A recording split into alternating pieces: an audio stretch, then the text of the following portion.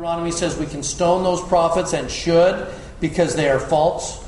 And there's going to be strict punishment against performing any sacrifices outside the temple. That would be blasphemous. Remember, at the time just prior to this, there are good Jews that are doing sacrifices outside the temple, and they are worshiping heaven. And at the same time, you also have Baal worshippers that are performing sacrifices outside, and they're worshiping their way. And Josiah's way was to go through and just do a whole clean of the house. The only way to make sure that we get rid of all the idolatry and everything at the same time is just a clean house, and we're going to restrict it to the temple and to the law. So we threw the baby out with the bath. And the same time as we got rid of the Baal worshippers, we also got rid of all other worship that was going on, which, without going into a lot of detail, included worship of a Heavenly Mother. It was flushed out all at the same time.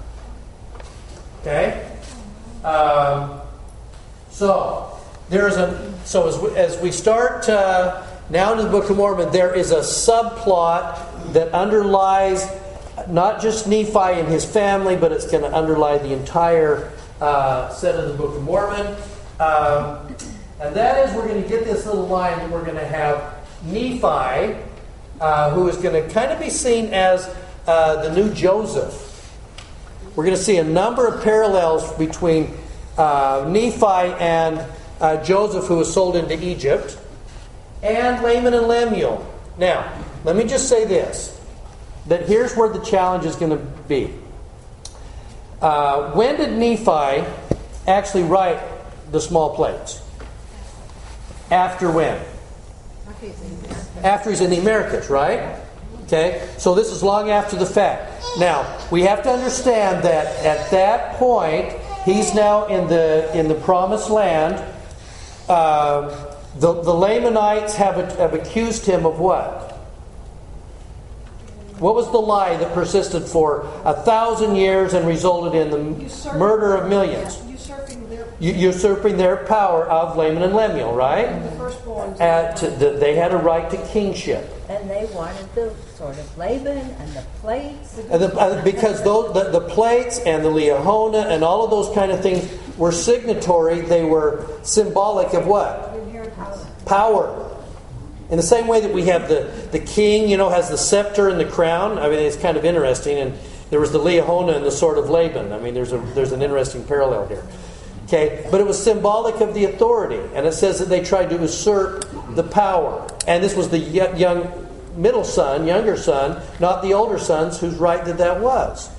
Okay, so years after, Nephi is going to begin to write this. I think First and Second Nephi was written partly as a way to explain why it is that Nephi took over the Lehi family authority. He didn't just take it on himself. Here's why. So we're going to get this whole story of this. Now, in order to do that, bless Nephi's heart, I think he creates kind of a... Laman and Lemuel kind of come off a bit flat. He polarizes them. Laman and Lemuel are seen as just whiny, snotty, murmuring, evil, dad murdering, Nephi tying up bad guys who just wanted to go back and have their good stuff. And if you begin to understand where Laman and Lemuel were coming through, including the possibility, and I think it's a very strong possibility, that Laman and Lemuel were Deuteronomists. Laman and Lemuel, if Laman and Lemuel had written the story, would we get a different story? And it would be that their vigorous defense of what? The Torah and the law. Sure.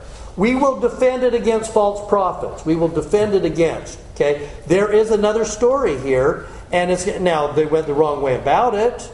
But I need you to see Laman and Lemuel maybe not quite so flat, and you're going to see it as you begin to understand maybe what was motivating some of what they did. Okay? So, Nephi, how do we know about Nephi? Well, what makes him kind of this new Joseph, in a sense? Okay?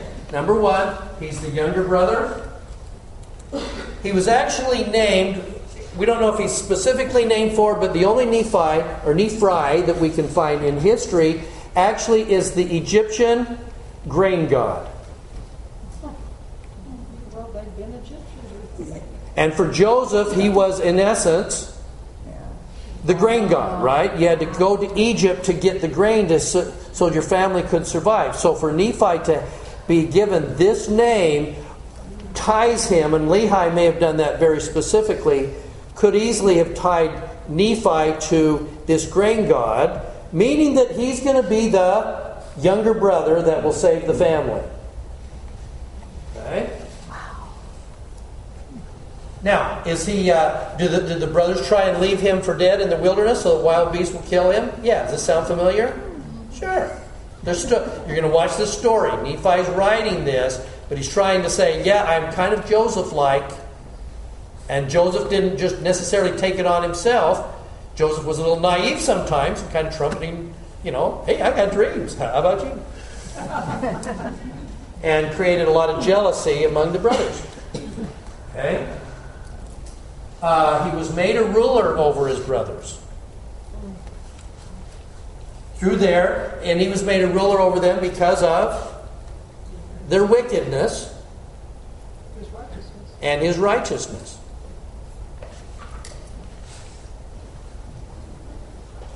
And he had visions and dreams. Okay, you see Joseph emerging? Okay, so that's it. So use that as the backdrop. Yeah. He also explains dreams to other people who don't understand them. And they're going to say, so we're going to come to him, interpret the dream for us. Exactly right. Okay? Or try to kill him. Well, and ultimately they're going to try and kill him because they don't like where he's going with all of this. Okay? See, that's the parallel. So if in your mind, as we start taking a look at 2 Nephi, start pulling this subplot underneath this of Laman and Lemuel, not necessarily just being evil twerps, but there is a method behind it that's really going to jump out at you in 2 Nephi 2. So let's go there. All right.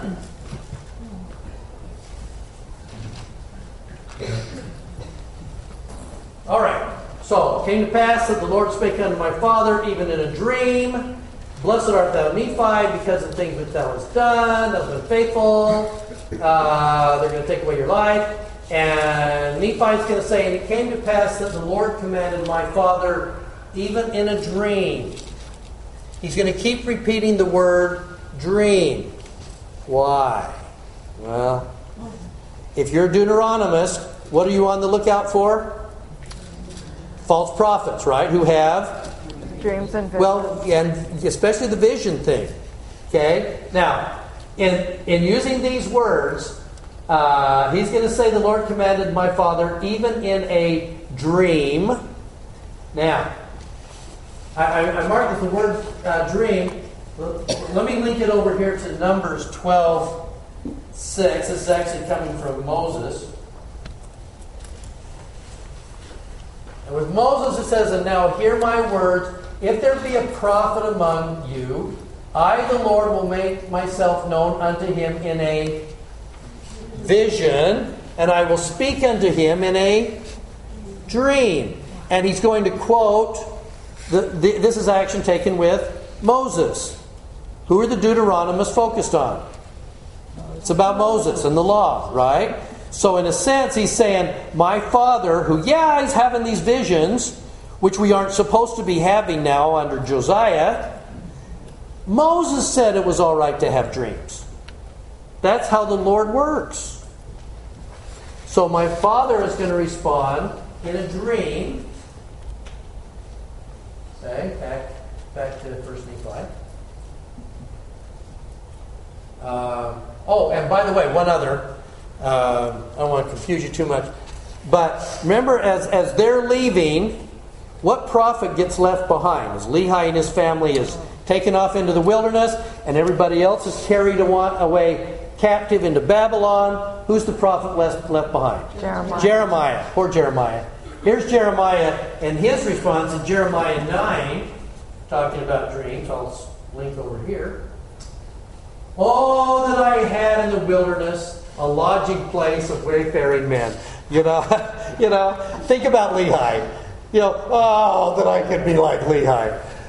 I had in the wilderness a lodging place of wayfaring men, that I might leave my people and go with them. You almost wonder if Lehi said, see ya, we're off into the wilderness, and he's like, oh, the Lord says I have to stay here. Oh, man. Oh, that I could go with you. For they all be adulterers and an assembly of treacherous men. They bend their tongues like bows for lies. They're not valued for the truth on the earth. So man, I really wish I could go with Lehi, and it just wouldn't surprise me at all if you knew that. Yeah. There is a movie out that some Christian group did about Jeremiah, and it is awesome. I would think so. Yes. Jeremiah is an interesting, what he went through. And he watches the whole thing from beginning to end, even going with the others that leave Jerusalem, and rather than going to Babylon, they go off to Egypt. And he ends up with the Jews in Egypt. They're going to found Alexandria and build a temple there. Yeah. I think Laman and Lemuel were much like a lot of people today, where they don't believe that we could have modern day revelation, and so they were closed-minded they didn't take the opportunity to receive their own revelation. Hang on to that idea, because that's where we're going to go. Because if you can see Laman and Lemuel in that light, they're going to be a little less one-dimensional and just... But they are going. The battle is going to be, what does it take to be a good Jew? Okay, what is involved in that? And for them, they would say, good Jews follow the Torah. Good Jews don't allow false prophets to come in, and good Jews, okay. Hold that idea. Because here's what's going to happen. I wish we could take time to talk about how Lehi, whose heart is so set on riches, that when the Lord says go into the wilderness, he just leaves his riches all behind. We're out of here. I think that's just a beautiful commentary on it. Anyway. All right, so they get out there. They're going to travel, we think, around 250 miles, something like that, down there. It came to pass they traveled 3 days in the wilderness. He pitches his tent in the valley by the side of the river. And it came to pass that he built an altar of stones and made an offering unto the Lord and gave thanks unto the Lord.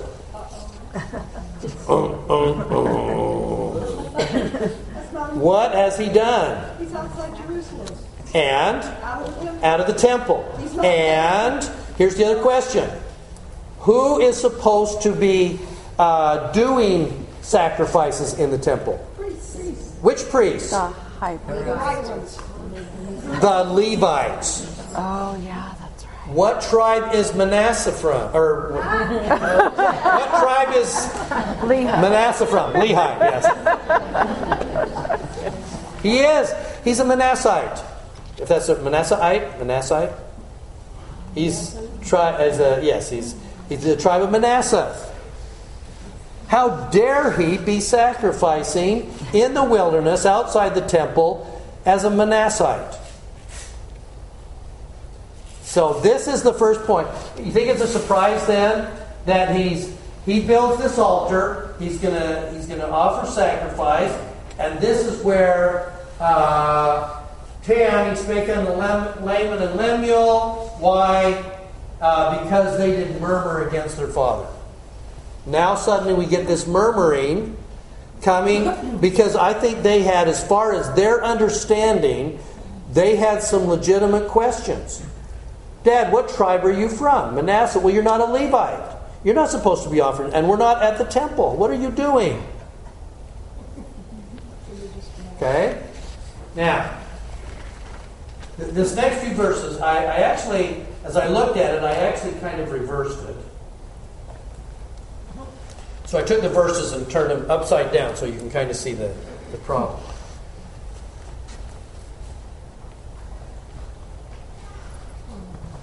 Laman and Lemuel, Nephi says, were like unto the Jews who were at Jerusalem. So you get a sense, another clue that they were probably Deuteronomists, that they were steeped in all of this and believed in all of Josiah's reforms.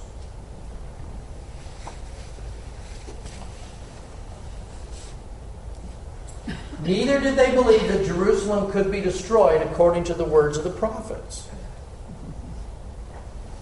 Even though Nebuchadnezzar is on his way and he's marching on them, their belief was that the law of Moses would save them. If we are strict adherents to the law of Moses, we'll be okay. And again, that may mean starving the poor and doing all that. Now,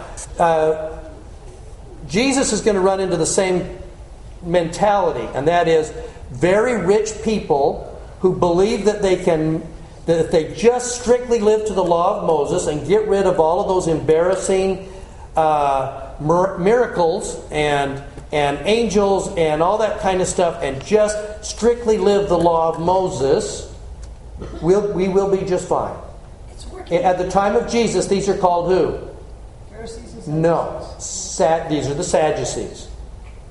The Sadducees are the rich in the city that believe they can mix Greek culture and just live the law of Moses. They're in the city.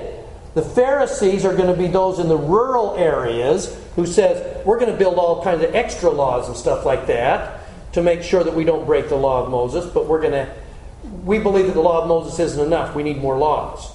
So Jesus will attack the Pharisees from time to time because of their extra stuff, but the Sadducees are very much the Deuteronomists. They are the rich and can mingle with the Greeks. In this case, we can mingle with the Egyptians.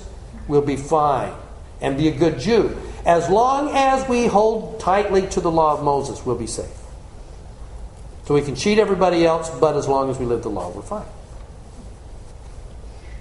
Was it obedience that caused Laman and Lemuel to go with their family, or could they stay behind and spend the riches? You know, that question, could Laman and Lemuel, and because the other question is asked this, should he have left them behind? They were such a pain in the rear. Why not just have them gone? Why haul them? Yeah? I think it's because that was part of the plan, that the Nephites needed the Lamanites They did. to help humble them and to... So we're going to drag them kind of against their will.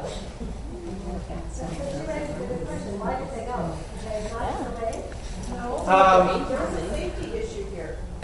There was a safety issue that he had to take everybody who knew that they could be out in the wilderness, so people didn't follow him and hunt him and kill him. Sure, that's why, for the same reason we took Zoram. Right.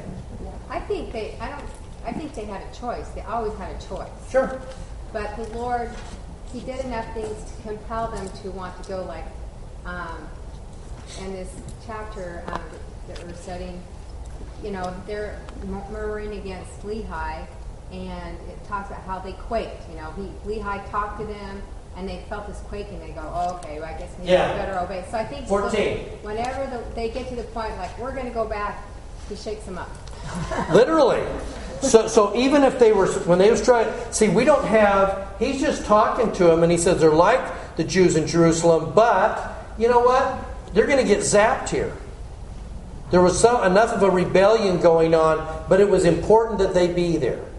So They had several opportunities when they were in Jerusalem to not. they could have, yeah. You take Nephi, take the plates and go home. We'll go back to. Oh, that's right. Laban stole our stuff. Yeah. But you're right. They did have opportunities, and they ended up choosing to go. Because, by the way, at the end, if you're a Deuteronomist and you're going to believe in the law of Moses, you also believe in patriarchal order, right? And so you're going to have to follow your dad. It brings out in that video I gave you that it's very strong cultural ways they did not disobey their father. No, they didn't. Unless he's dead, of course. Yeah, right. Well, I've always looked at it as obedience, or as obedience to God. Lehi was supposed to bring his family. Yeah. So on his side, he's being obedient. He's inviting them. Okay? Yeah. Well, I also wonder, too, how many times during historical events did we see that not only was the person deemed to be at fault killed, but his whole family killed as well? Yeah. And I have to wonder if maybe... You wonder if it could have come back on him?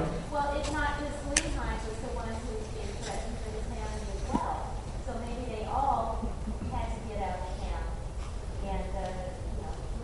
because Lehi would have had a reputation by that point. And Laman and Lemuel, even though they were dragged kicking and screaming, perhaps that was the reason why they had to go, is because some of the family was under threat. Could very easily be. Yeah. Well, I think that they must have loved their father, Lehi. Right. And so if they saw that people were attacking him, they would have wanted to protect their father too. Sure. Yeah. See, that's why I say I think there's a don't paint them at too black and white as Nephi did trying to defend years later. Try and see them as a more fuller, more complicated creature. Yeah, go here and But if they thought they were the old ones and they were due to inherit, they're seeing their inheritance walk out in the desert. well, they are. I mean, there's some greed. There's no question. There's some greed that enters in, and they will say it later. You know, we could have been stayed at home and enjoyed our stuff, but at the same time, they could have stayed home and enjoyed their stuff. But there is this strong imperative that goes with the culture that says I'm supposed to follow the father who is the patriarch. And I will do that. Yeah. I think we've forgotten somebody important that's not even being mentioned. It's the mother. Yeah. I mean, think about, we've not even discussed that maybe they left to stay with their mom. Yeah. Good. We're not sure about Dad. Like to leave children. No, ask Sister Lot about leaving kids behind. So we're getting these guys, and they're going to be like them. In other words, they're still going to believe in, if they're believing in the law and they're believing in the tradition of this. They also don't believe that Jerusalem can be destroyed.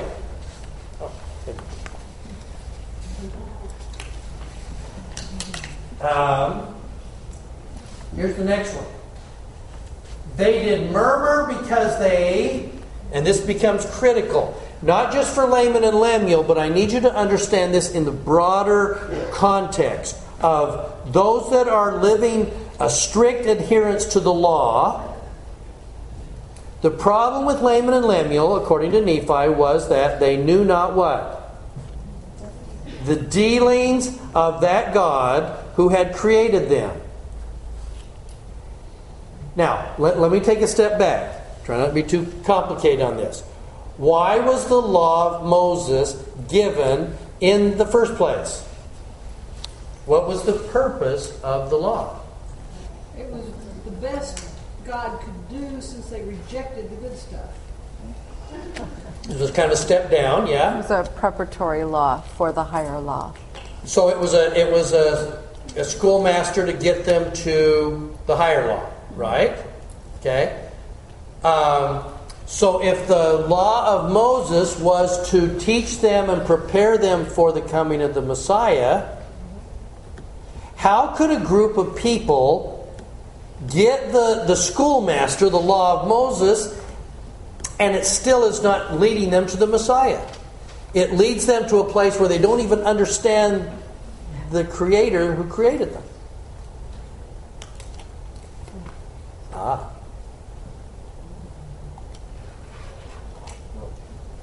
Nephi kept asking his brothers, did you pray about it? Did you ask the Lord? Say that again, a little louder. I don't have the mic. There you go. Okay. Nephi kept asking his brothers, did you pray about it? Did you ask the Lord? Yeah. Okay. Part of what went with the law of Moses was that if you think about it, under the wisdom doctrine prior to 600 BC, they had the law of Moses. They also had inspiration and guidance, and the heavens were open. What happens if you simply have the observances and you take away ongoing revelation? Now you just have a system of laws, right?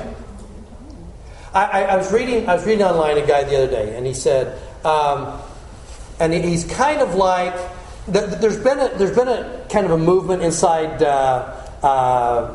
biblical scholars, and even in Christianity, and even in Judaism, which is, you know what, we're kind of embarrassed by miracles and magic stuff. So, can we believe, as a Jew, can I believe in Judaism without doing the whole Moses in Egypt, where we don't really have lots of evidence, and just believe that they were people that kind of grew up in Canaan?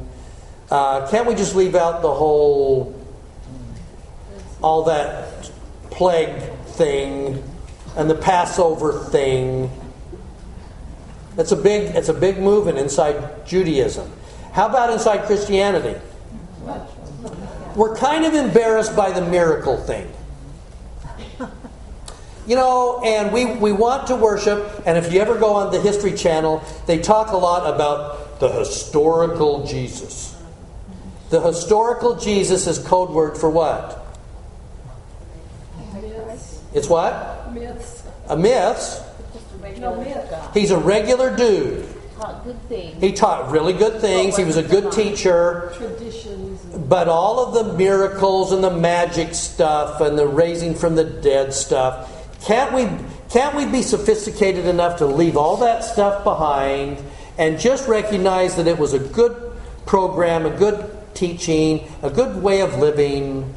And so the teachings of Jesus we can put next to Buddha, and we can put next to Confucius, and we can put next to whoever, and recognize that there were good things being taught and leave out all of the miracle crazy stuff. And it's definitely not divine. And he's not divine. No. How are they going to hold members? How do they hold members? If it's not miracles and wonderful things from a Heavenly Father, what? Why even bother? The blog I was reading this week said Mormonism is true and it's a great program.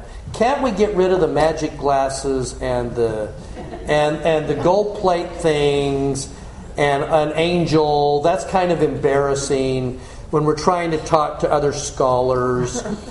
So if we could just get rid of all of the crazy Moroni stuff. We're still not sure where the Book of Mormon came from, but it seems to be ancient. We just don't think it came from gold plates and magic glasses. Our bishop in Kentucky has a very wealthy televangelist brother.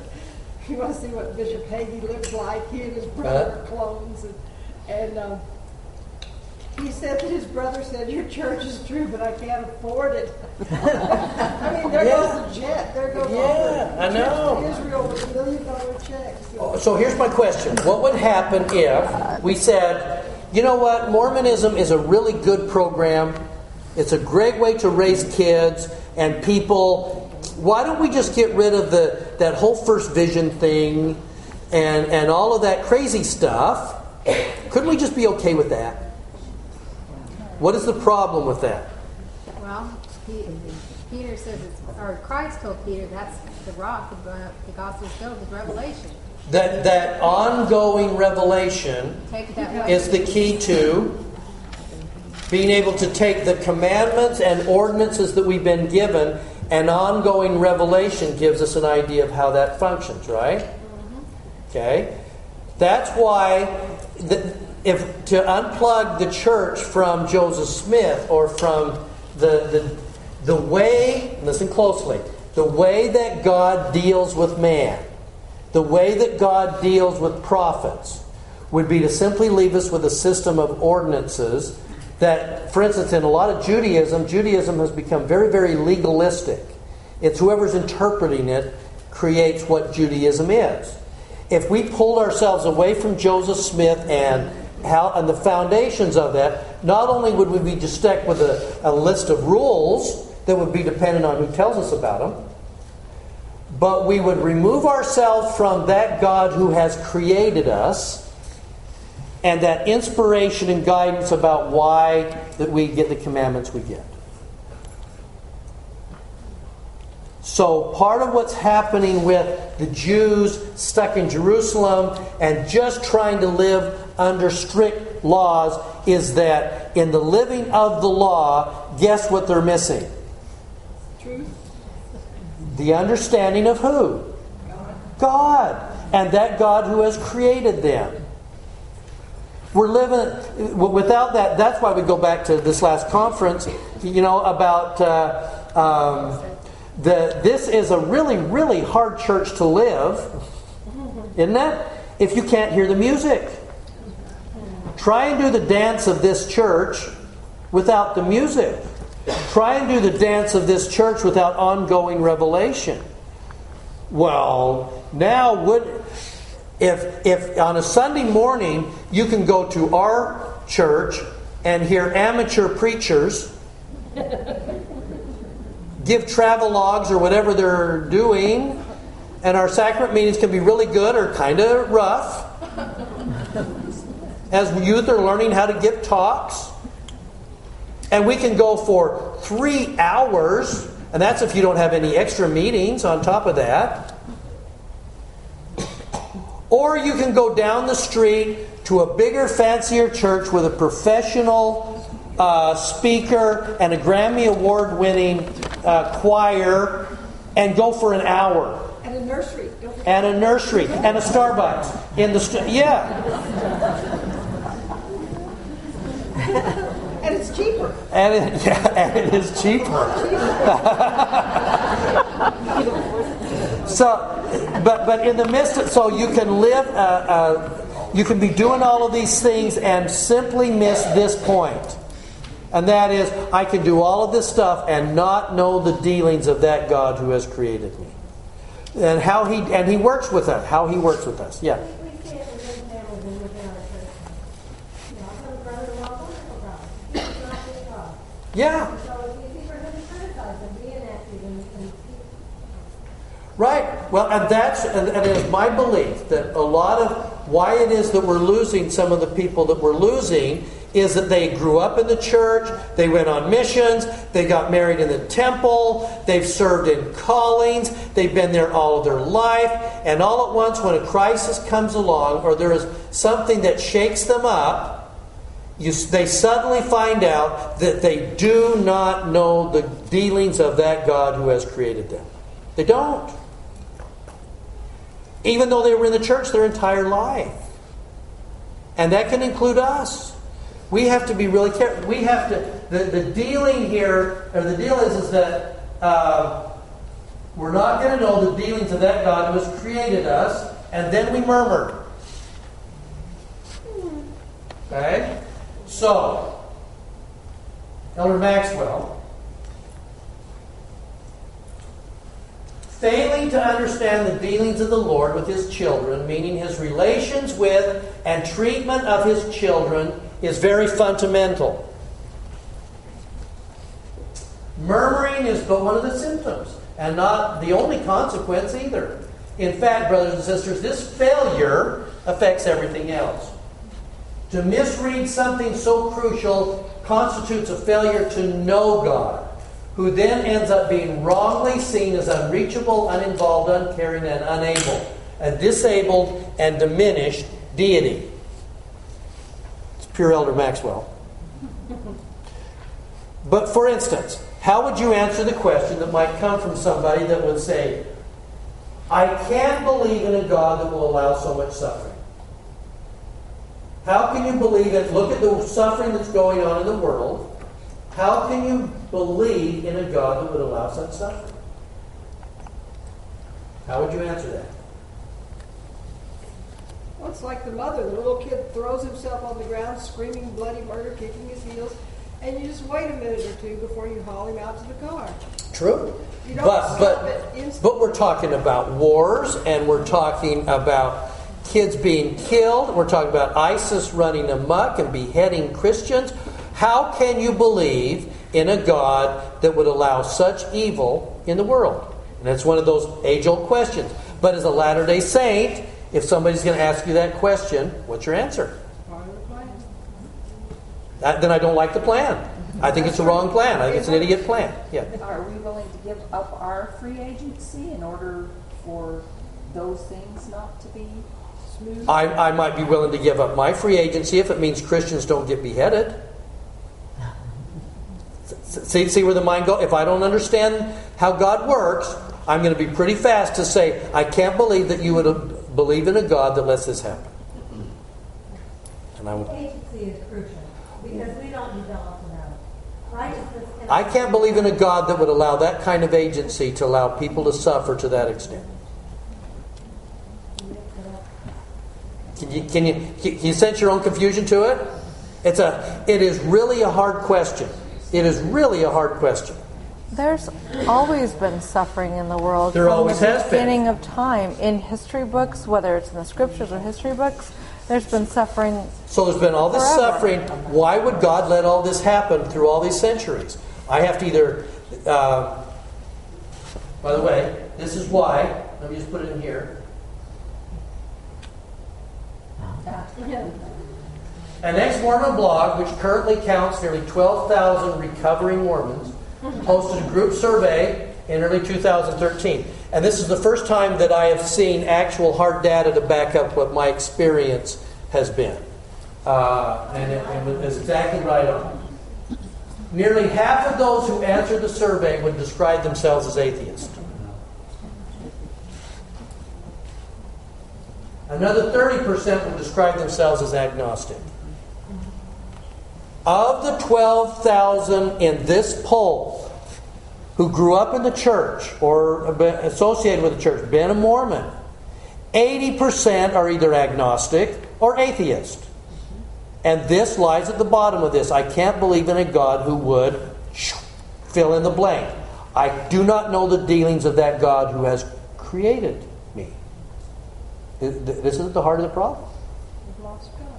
And rather than go, I'm not going to leave Mormonism and become a Catholic. 1% do that. I'm not going to leave Mormonism and go down the street to a Methodist church. I'm going to leave religion altogether and become an atheist. That's what happens. And my experience in dealing with those whose faith has been shaken is that they don't believe in God at all. Okay? Now, so how would you answer the question? Yeah.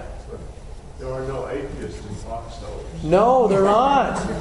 It's funny where that stuff suddenly comes back at the last moment. But let's say, for instance, that what happens in a case like this is that they get stuck on this statement, which is, I can't believe in a God who would, and then they don't walk it through logically. Okay, so let's say that you can't believe in a God that wouldn't intervene in a man beating his wife. What should happen at that point? If you can't believe in a God, if you were going to believe in a God who wouldn't let this happen, what should happen at that moment? He should be struck dead, or he's going to come through and intervene and stop the man. Okay. What about a man that's going to beat his kids? What should happen if we believe in a God that will not let this happen? What should happen with ISIS as they're getting ready to behead Christians? There's going to be a divine intervention, right? Maybe there's a lightning bolt, or God is there and they're stopped. And suddenly now you have a long series of God is now going to intervene in every action, every evil act. He won't let anything happen. He's got to be there. Now we begin to believe in a God who's going to exercise incredibly strict control over the actions of man, so that he doesn't let them do anything bad. I got to catch him in. Yeah. What's that? It is Satan's plan. I've got to control absolutely everything. But if I'm struggling with this line and I'm going, do I believe? Have him walk it through. Okay, let's talk about if you were going to believe in a God that didn't allow this to happen, take it as far as you want to. And that is, God is going to prevent every single bad thing that ever is going to happen. Like, for instance, if we're going to say, I can't believe in a God that would let somebody get a B instead of an A in a class. So I'm going to believe then in a God that's going to stand there while I'm doing my exam. And the minute I think the answer is B. A. Okay, I think the answer is C. B. In other words, I will not prevent wrong stuff, bad stuff happening. And you go, and how did you do on the test? I don't know. God took it for me.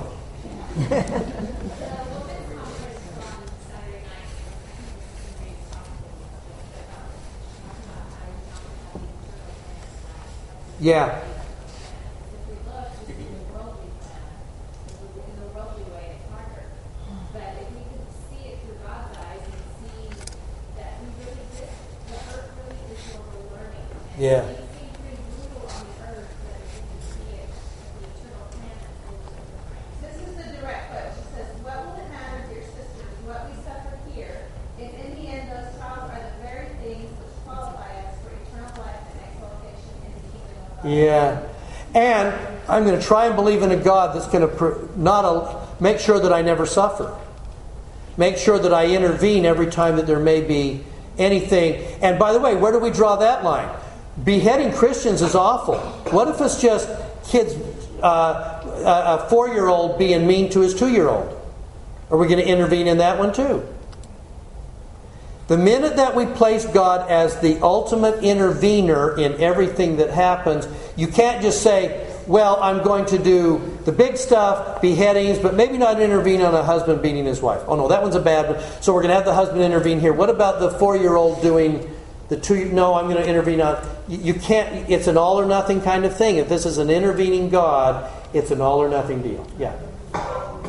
For me, I like what she said about having the eternal perspective. And I'm a convert, and I had this negative worldview, and I was like, that's just how it is. Sure. It's not good. Families don't exist. These negative things. And so when I heard the gospel, I thought I would be so grateful to believe in a God who would save us from so much suffering, and the other side of it. And so, and I kind of have a hard time understanding where people get such a sense of entitlement. And they're like, well, I can do blah, blah, blah. I'm like, what Yeah. do you do to, I don't know. Anyway. No, I think that's really a good point. That again, I believe if my view of God, see that's why I come back to this idea, and I think this is so crucial to the entire book. Here again, here's the portal that we're going into the Book of Mormon through. We're looking at this God, we're looking at these battles, but they are very real things. That it is, what is this God that I worship? What does he think? What does he believe? How does he do this? And we're about to get an answer, and it's the way Nephi resolves this. Yeah. If he did intervene in everything, there goes any growing, there goes any changing. Yeah. And he's been very clear with us that we learn through our experiences to choose right from wrong. And sometimes that's by going, well, crap, that wasn't a good idea. No. Can you imagine if you went to if you're going to go to a surgeon that all the way through medical school, as he's taking his exams, he's going, I think it's B, A. I think I should cut here. No, cut there. Oh, okay. Now this is going to be my surgeon. I don't think so. How could we develop any self-confidence? Yeah, If right. we always think he's going to spoon everything to us. Yeah. How can we grow if, we'd be weak? Because ultimately we don't understand God's plan. That's why we don't understand his dealings. Well, it's how we pass the test. I gave a talk and I told a story about a man. They went in and freed those who were in concentration camps, and they came across a man who was just really cheerful and whatnot, and they decided he hadn't been there long. Found out, no, he'd been there over 6 years. Thought, well, maybe he didn't suffer like some of the others. Yes, they lined up his family and shot them and kept him because of his language abilities.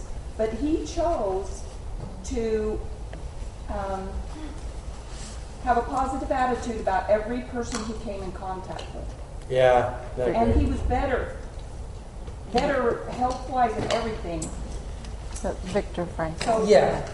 Okay, so hold on this idea then. Because now we're going to get, here is the contrast. And Joseph and Nephi is going to set up, here was my brothers who were struggling to not understand God. How is Nephi going to understand God? And it came to pass that I, Nephi, being exceedingly young, nevertheless being large in stature. Now listen to his process. His process says, and having great desires to know God, to know the mysteries of God, wherefore I did cry unto the Lord, He did visit me, did soften my heart, and I did believe all the words which had been spoken by my father. Therefore I did not, while I could have, Because I also believe in the law of Moses. I could have, but I didn't rebel against Lehi like unto my brothers. Now, let's back up a little bit here. What was Nephi's greatest desire? What do you want to know? The mysteries of God. Oh, see, this word mysteries, we get caught up sometimes going, well, we're not supposed to study the mysteries. Mysteries meaning what? Does the pearly gates go back and forth or up and down? Where exactly is Kolob? And we call those mysteries, the things, and those are the ones that we go, this isn't important to your salvation.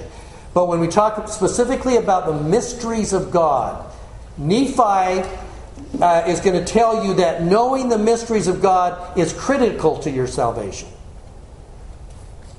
Now, yeah. I'm sorry. The mysteries of God to me is just knowing God. Yes, and right. And we'll take that one step farther. Okay? Now, we have actually heard this great desire to know the mystery of God. What other prophet has struggled with this that we have? All of them do. Yeah, all of them. Can we pop over? I put your Abraham one. Listen to Abraham.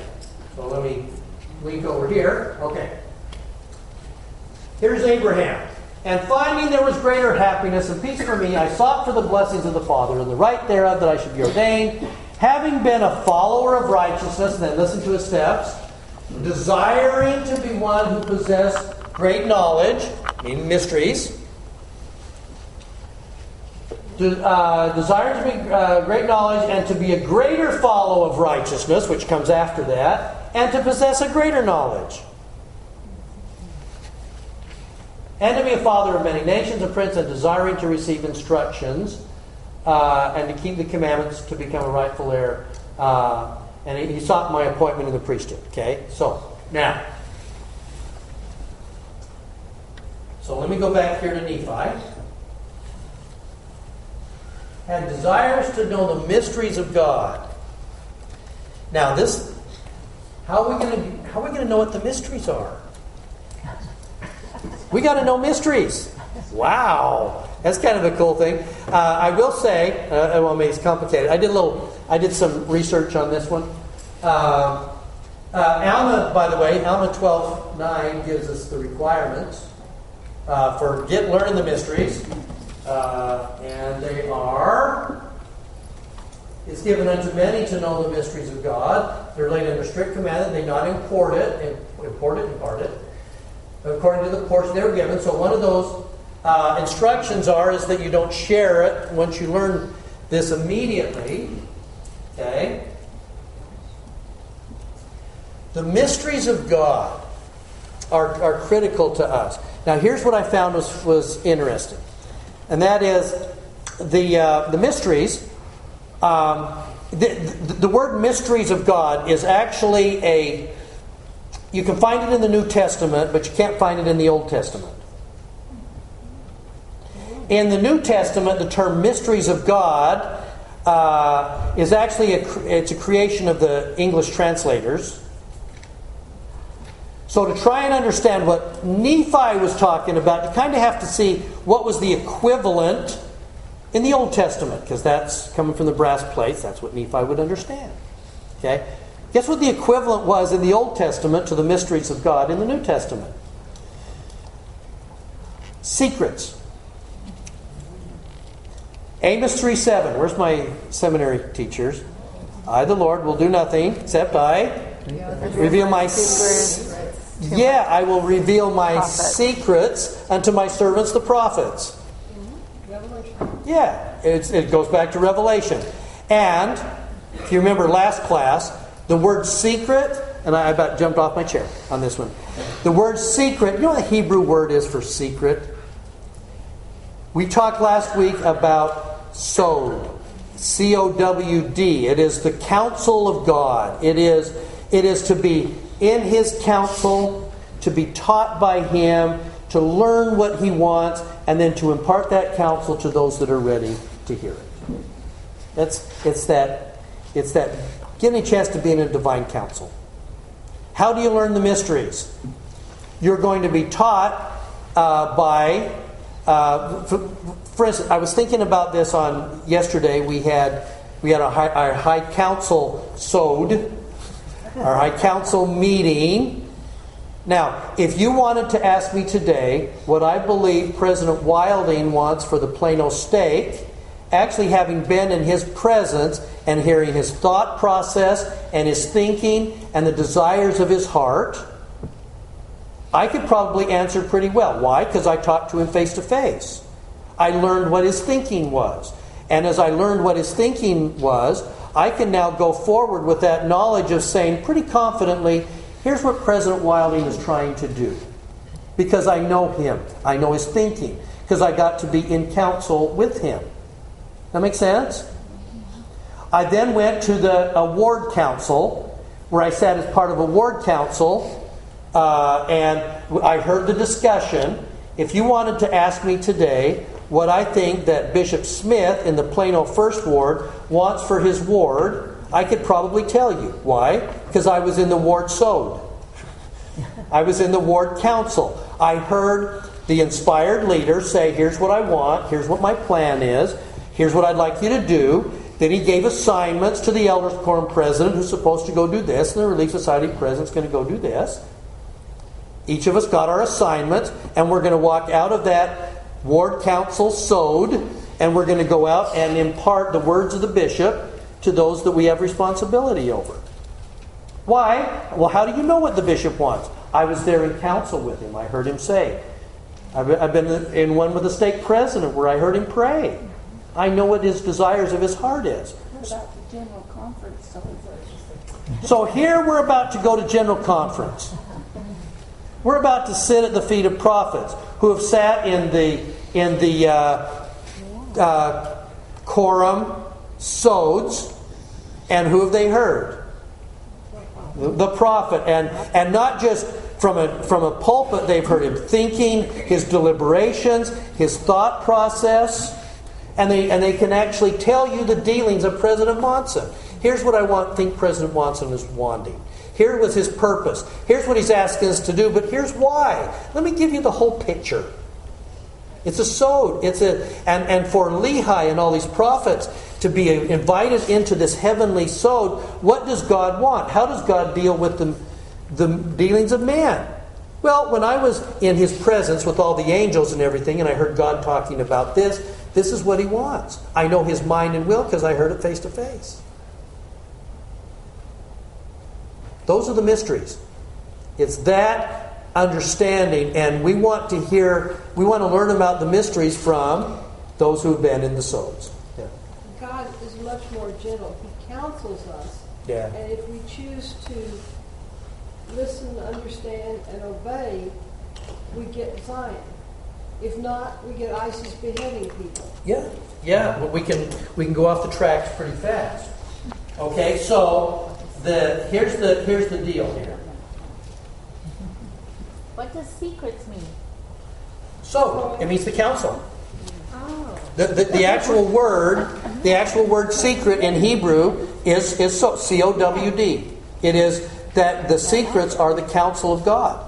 It is that divine knowledge that comes only by face-to-face meeting with, understanding his purposes. Okay? So, for Abraham, by the way, Abraham, watch the pattern. Abraham was a follower, and then he was a desirer, and then he was a follower. Yeah. Was the word cow sowed? What language was it? Hebrew. Hebrew. C-O-W-D. Pronounced sowed. Cow. Yeah, it looks like cow. I'm sorry. But it's actually sowed. So for Abraham, he followed, he desired, he followed, Cool. and he became a possessor of what? The mysteries of God. The secrets, the divine secrets. And by the way, secret is in the same thing we talk about the temple. It is sacred We don't share it with everybody, but it is open to everybody who qualifies to come and learn in the temple environment. The temple sod. It's the count learning and be taught in that place to then share it with those that are desiring to know more. Okay? So here was Abraham. He was a follower. He was a desirer, and a follower, then a possessor. What about Lehi? He was obedient. And then what happens to an obedient Lehi? He has a revelation. Right? Kind of a flaming kind of thing. Okay? Then what does he do? He follows. And it's going to be hard obedience. Take your family into the wilderness and go. So he goes. And then once he gets out into the wilderness, what's going to happen? Is he going to get another revelation? Yeah, you're going to be gone a long time. You forgot the girls. There you go. After we've done all of that stuff. He's going to do all of this. He's going to obey, do this hard obedience. And then is he going to get another revelation? The tree of life. And I really hope this semester we get there. That would be nice, wouldn't it? Just like we laughed at Lehi that they got sent back a couple times, but isn't that how it always works? We get some inspiration, we do it, and then God says, oh, by the way, you also need to do this. Yes. And you need to do this. So it's actually the pattern. It is the pattern, isn't it? That says you're going to get some revelation. You get if you're a convert, you heard the gospel, and now you're here. And then the bishop goes, man, glad you're here. Here's your calling. Then you get a chance to do the calling. How'd that go? Really well. Okay. So now you get more understanding of how God works. You sit in a sod and you learn, and then guess what? You get heavier callings. You know, he just moves you along. Okay? So now we get the tree of life. Now, what about Nephi? Nephi is obedient. Then he's going to get a revelation. And the revelation is actually happening. It's happening right here in 1 Nephi 2. Look at 19. And it came to pass, after he's not rebelling, that the Lord spake unto me, saying, Blessed art thou, Nephi, because of thy faith. Thou hast sought me diligently. As long as I keep your commandments, you'll prosper. You'll be led to a land of promise. There's choice above all others. He's going to be told, oh, by the way, yeah, I'm going to make you a ruler. In verse 22, a ruler and teacher over thy brethren. Joseph.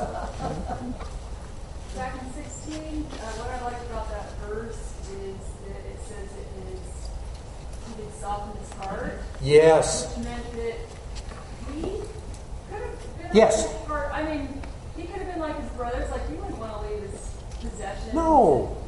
So, but what did he do with that? You know, he said, okay, Heavenly Father, why are we doing this? Help me understand my father, my Lehi. See, did Lehi and Nephi believe in the law of Moses? Yes. Absolutely. They weren't throwing the whole thing out. So for them to actually kind of, here's the reform, I'm going to have a softening of the heart to say, I believe this, but there's more stuff. Okay? So yeah, there's a process here. So he's going to have his heart softened. By the way, I like the idea that the Lord softened his heart. It doesn't say he softened his heart. That it was something that was done to him, not something that he did on his own. That's how answers to prayer come.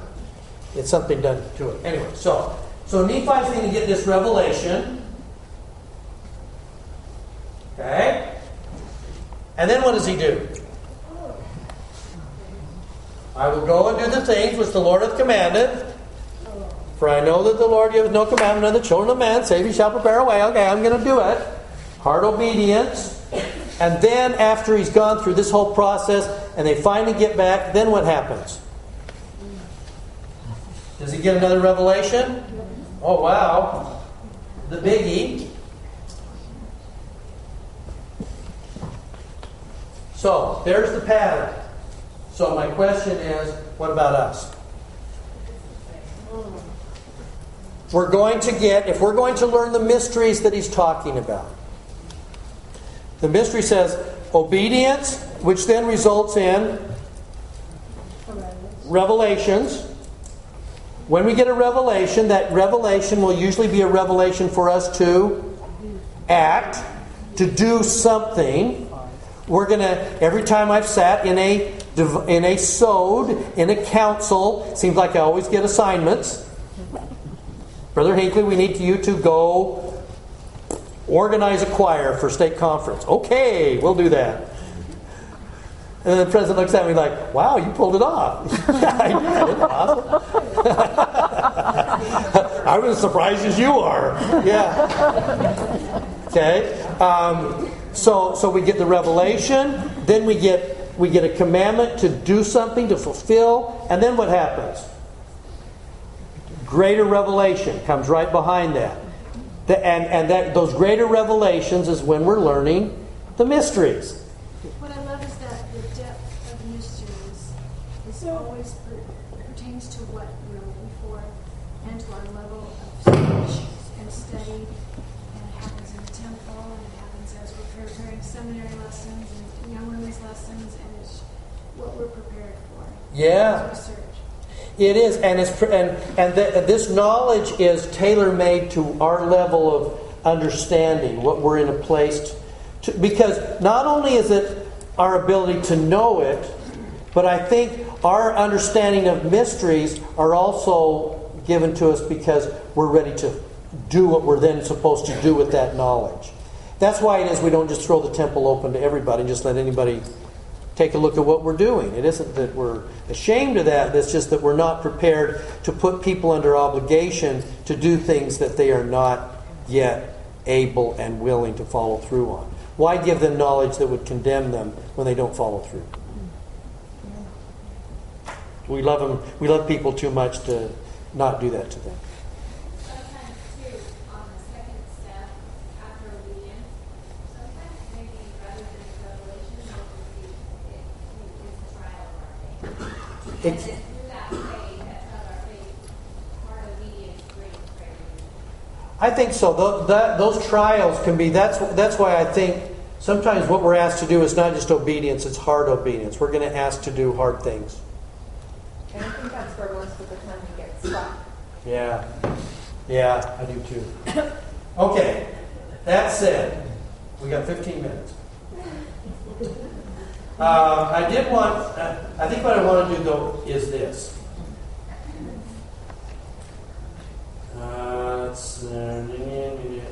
Okay. We know this. We know the next story fairly well, but let me just point out a couple of things that we have maybe talked about a little bit in the past. But I want you to do it. I want to do it in the context of what we've been talking about today. We know that now it's time to go get back and get the brass plates. You don't go into the scriptures without your quad. You got to have your scriptures. We know that the brass plates contained Deuteronomy. Yeah, but not just Deuteronomy. It also contained all of the other wisdom stuff that they were going to need. Okay, so off they go. They're going to go see Laban. They're going to get there. Let me just remind you. Verse 11. So now when they're sitting outside the city, who's going to go talk to Laban? You want to talk to Laban? I don't want to talk to Laban. No, we know him. He's got a reputation in town. Okay. We're going to cast lots. Now, that in our understanding of things, doesn't that seem like, let's just roll the dice and see, it's like we're going to do spin the bottle and whoever gets the point, that you get to go ask Laban. Doesn't that seem a little haphazard? Why? Is it haphazard? Why? Because it's in the scripture. That's nice. Because it's in the scriptures. Okay, you need to understand. You need to understand the traditions of the time before you're going to understand this. The idea of casting lots was the idea whether it was sticks that were taken and thrown in the air, or like at Masada, where they're going to break pottery shards and you're going to draw them out of a hat kind of thing. The idea was, if we're going to cast lots, we believe that God controls the lots. So if the lots in this case are going to be who gets the short stick, we believe that when it comes time to draw the sticks, that God will direct who gets the short stick. But shouldn't it have been Laman's responsibility to begin with? And what a shock that they draw lots, and guess who the lot falls on? The eldest dude. It was supposed to kind of be him in the first place, right? Yeah. He had to have that experience. So when Nephi came out with the plates, my younger brother did this and I couldn't. And I couldn't. That's the right. Lord must be with him. Okay, so they're going to draw the lots, and we know how that goes. And by the way, this is where, and this is just, this is speculation on my part, but it fits kind of, I think, in what we're talking about. When this doesn't work out, and Laman gets thrown out, and then they go back and they get the rich stuff, and they get thrown out the next time, what happens? They lose all the riches. Look at 28. Wherefore Laman and Lemuel did speak many hard words unto us, their younger brother, and they did smite us even with a rod. Okay, now, again, go back to Eastern tradition of how this works. How did they know? What was the symbol of Moses' authority in Egypt? His rod, his staff. And in fact, if he's going to transfer somehow to Aaron to do something, how did they do that? Give him the rod, give him the staff. Whoever held, in the same way that we were just talking about, how do we know who the king or queen of England is? They have the emblems of authority. They have the scepter and staff, right? The orb. And when the Nephite kings would pass on the authority, it's whoever has the sword of Laban, the sword, and the Liahona, the orb. Okay? That's how you do that. Now, how would you know in this group of people... Let me take a step back. How might Laban know that these are really Lehi's people requesting the plates? What might they have had with them? Lehi's rod. Possibly. That's what makes sense to me. That this would be symbolic of my father Lehi, and here is his rod. It's like having a seal. Here's my father's rod who says, give us the plates. He's not listening to it. Then they're going to try. Here's the golden stone. It's not going to come back. Okay. Then when Nephi's saying, no, we're not done yet. We're not going to leave until we get the plates. What do they beat him with? The rod. Meaning, what were they beating him with? What in essence, if this is the case, what in essence was Laman and Lemuel doing? Breaking the law. They were invoking their authority. We are the oldest, and here is the authority, and I'm going to beat you with the authority. This is proof I'm in charge. Do it my way, because Dad gave it to me, and I'm beating you with it. And I don't think he just picked up a random stick. Does that make sense? Do we know this for sure? No. But it just makes a sense where the battle is about authority and the tradition of rods and staffs as authority. It makes perfect sense to me that when the brothers are going to be angry, they're trying to assert their authority by way of... It would almost be like... Jesus and the whip. Yeah, it could be. If the whip were some kind of symbolism of authority, it would almost be like the Pope beating some of the cardinals or something with one of the divine things that they have. Yeah. From the paradigm shift that you're looking at Laman and Lemuel, the way they would write it would be more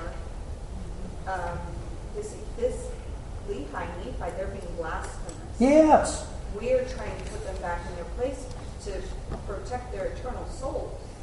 And risking our entire journey because we really don't think... do you think they've got copies of the Torah with them? I absolutely believe they do. I think they would have taken their Torah with them. What is contained in the brass plates is the genealogies of the fathers. It's the writings of people like Zenos and Zenit. It is the Jacob 5. It's the parable of the vineyard. I mean, there's so much more. But if it's simply the law of Moses, I believe that they've got Deuteronomy with them. How else are they going to be observing Jews in the wilderness if they can't do their regular readings? They've got that. They needed more. They needed what's on the brass plates. And they could have gone out into the wilderness with the law intact, and they didn't need the brass plates. And they're trying to assert their authority to recover that. Would they have known really what all was on the brass plates, or was it? Probably not. But you're right, probably wouldn't. Nephi's writing in retrospect. We know that it was the genealogies of the fathers and the writings. But at the time, they may not have known other than the fact that there are plates that Laban has that we're supposed to get. Well, I don't even know if Lehi knew.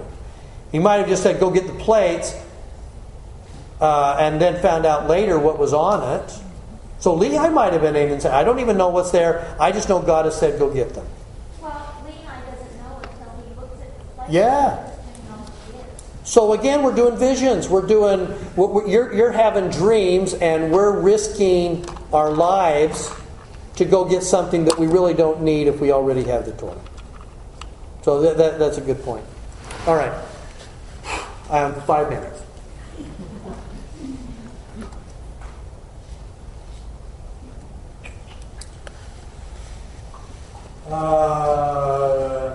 You know, by the way, that they found records of the fact that